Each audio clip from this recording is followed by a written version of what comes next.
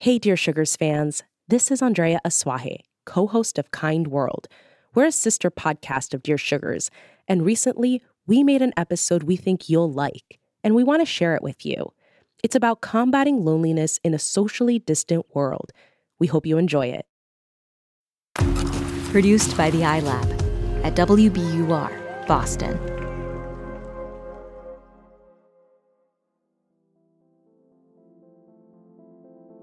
Welcome to Kind World. I'm Yasmin Amer. And I'm Andrea Asuaje. So last week, we talked all about meaningful gatherings. If you haven't heard our conversation with Priya Parker, go back and listen. She's got some great tips.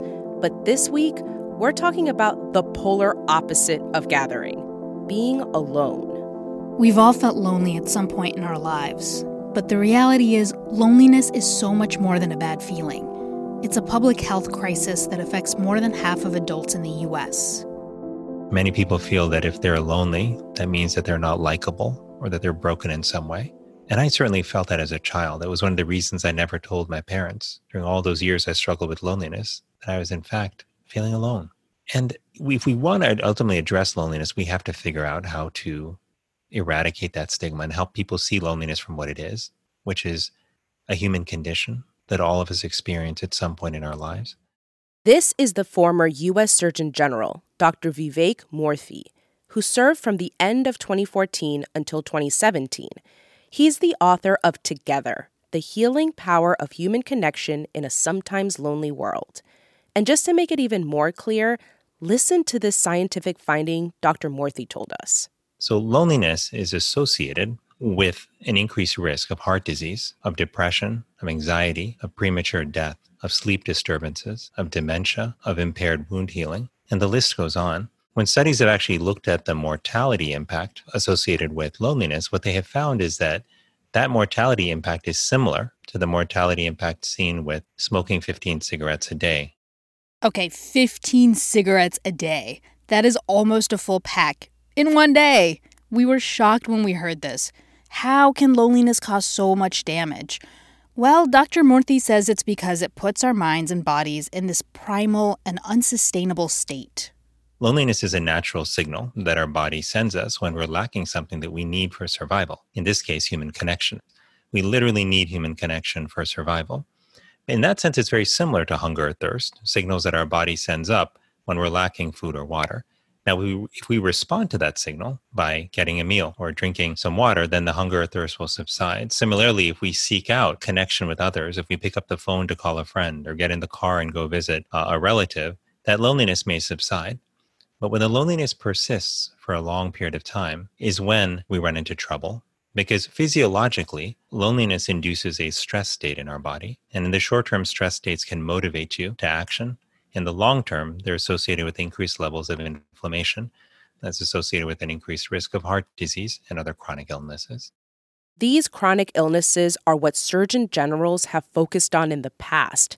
And Dr. Murthy said that was initially his plan too when he came into office. But when he actually traveled and spoke to citizens across the country, he had an epiphany. What I recognized over time was that behind those stories were so many threads of loneliness. People would often say, I feel I have to deal with all of these challenges by myself, or I feel if I disappeared tomorrow, no one would even notice, or I feel invisible. And hearing that again and again from college students, from parents, from people in remote fishing villages in Alaska, to members of Congress in Washington, D.C., it struck me that something deeper was happening here. He'd heard that a lot too as a practicing physician, and he knew it was a problem. But addressing loneliness, it wasn't taught in med school. When you enter a profession like medicine or nursing because you want to help people and relieve suffering, and when you see people suffering in front of you from a cause that you have no idea how to address, something like loneliness, it doesn't feel good. And that's how I felt when I was in the hospital. I would encounter patients who were alone and I didn't know what to do, and I felt I wasn't serving them well. All of this inspired him to make this topic, loneliness, the focus of his tenure as Surgeon General. He looked into how loneliness affects people of all genders, ages, cultural backgrounds, and socioeconomic levels. Dr. Murthy can even draw a line between loneliness and another pervasive illness in our country, racism. I remember what it felt like to be called out for having dark skin, for people making assumptions about me, calling me pejorative names. And even as a child, I remember feeling this sense of shame. When people tell you that you're less than and that you don't matter and that you're inferior, you internalize some of that. For me as a child, I remember reacting to it by withdrawing further and further into my shell. And here's the thing about loneliness that is so challenging. When we feel disconnected from other people, you would think, well, our instinct should be to reconnect.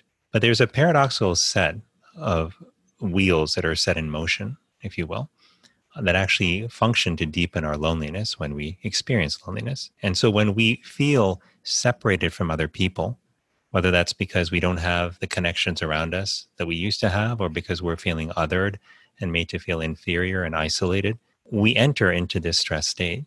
And in that stress state, because we're worried about our safety, our focus turns increasingly inward.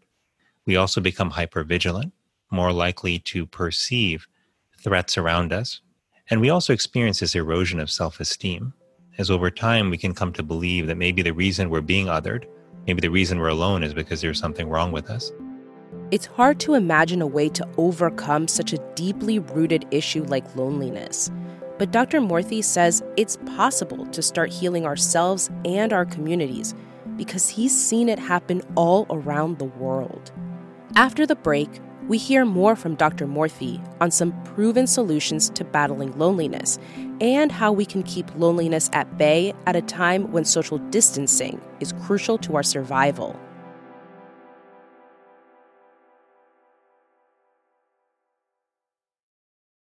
The world's clean energy future relies on ancient elements still in the ground. Without mining, there will not be a clean energy transition. But pulling them out of the ground comes at an environmental and human cost. Mining is intrusive, but the results are the building blocks for products that we use every single day.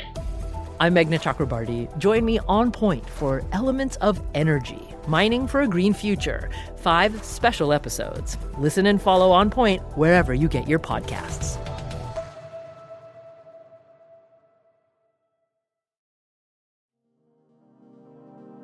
Welcome back to Kind World. Today we're speaking with Dr. Vivek Murthy, the former U.S. Surgeon General and author of Together, The Healing Power of Human Connection in a Sometimes Lonely World. Have you seen any really great examples of people getting together, some community building or outreach that has helped break that stigma a little bit? Yeah, I shared the story of Serena Bian, who during her freshman year at the University of Pennsylvania experienced extreme loneliness. And she built these wonderful gatherings called space gatherings, where students could come together and have open, honest conversations about the connection or disconnection they were feeling on campus, about what worried them, about their sources of fear, as well as what was giving them joy. And by creating an environment where people could do that, Serena allowed hundreds and hundreds, and now probably thousands of students over the years, to have a place where it was okay to say, I'm lonely, and that didn't mean that you were broken. Small gesture, big impact. That philosophy is also infused in some community-wide efforts, like the Men's Shed movement, which was specifically designed to help elderly men connect, not through talking, but through work. The idea was that if people came together to work shoulder to shoulder, that they were more likely to connect with each other, and that would lead to dialogue. And for thousands and thousands and thousands of men around the world, men's sheds have become part of their community. And in the UK, they have found that men who participate in these sheds experience a significant reduction in depression and anxiety and loneliness.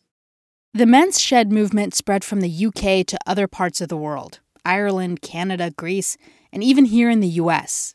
But the most important way to heal loneliness is to start with ourselves. Dr. Murthy says we should all reflect on this question. Am I truly living a people-centered life? It's something he asked himself during his medical residency as he was seeing so many young patients with end-stage cancers. And he admits he wasn't exactly practicing what he preached. And I was thinking to myself, am I leading my life the way I truly want to?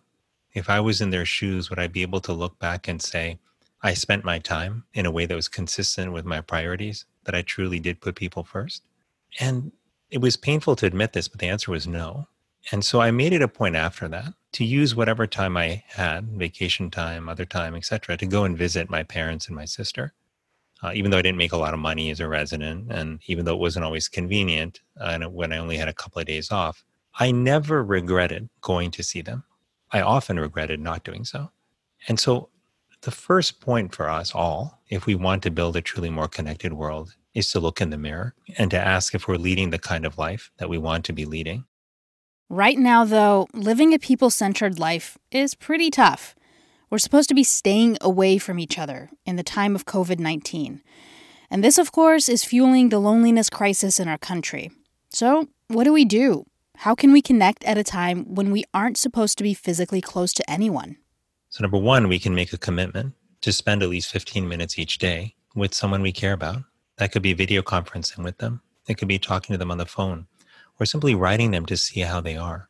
The second thing we can do is to focus on the quality of time that we spend with one another. If you're able to put away distraction and focus entirely on them, the connection you feel can be extraordinary.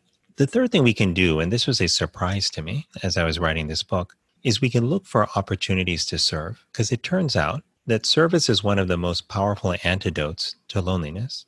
When you understand the downward spiral that loneliness drives, you understand that service breaks that cycle by shifting focus from ourselves to someone else in the context of a positive interaction, but also reaffirming to us that we do, in fact, have value to bring to the world. The final recommendation from Dr. Murthy is one that may seem a little counterintuitive. He says we all need to embrace moments of solitude. This might seem strange because you might think, gosh, why do I need to protect solitude if my goal is to connect with other people? Well, it turns out that our ability to connect with other people is driven by our ability to connect deeply with ourselves. And that can be just a few minutes sitting on your porch, feeling the breeze against your face. It can be a few moments spent in meditation or in prayer, or remembering 3 things you're grateful for, or a short walk in nature, or some time spent with a good book. But however we find our solitude, we all need to anchor ourselves. And when we approach other people from that place of being rooted, we're more able to listen to them, to focus on them, and to forge a stronger connection with other people. Ultimately, Dr. Murthy says the message of his book and his research can be summed up in just 3 short words: put people first. It is so clear that we are wired to connect with one another. That's how we're built. And the pain that so many of us are experiencing in disconnection is a pain that stems from not being who it is that we were designed to be all over these thousands of years. If we put people first in how we live our lives, how we design policies, how we design our institutions, then I believe we will create a world that is healthier, is more resilient, more fulfilling, and certainly the world that our children deserve. Thank you so much to Dr. Vivek Murthy for speaking with us. His book is called Together: The Healing Power of Human Connection in a Sometimes Lonely World, and it's available in bookstores everywhere. Hey, thanks for listening to Kind World this week. Our show is a production of WBUR, Boston's NPR station. Paul Vikis and Matt Reed do our sound design. Sophie Eisenberg is our WBUR fellow. Catherine Brewer is our managing producer and editor. And Iris Adler is our executive producer. I'm reporter and producer Yasmin Amr. And I'm reporter and producer Andrea Aswahe. We'll be back with a full episode of Kind World next Tuesday. But on Friday, we'll have another classic Kind World episode drop in your feed. Just a little extra dose of kindness to start your weekend off right. Thanks for listening. We'll see you next time.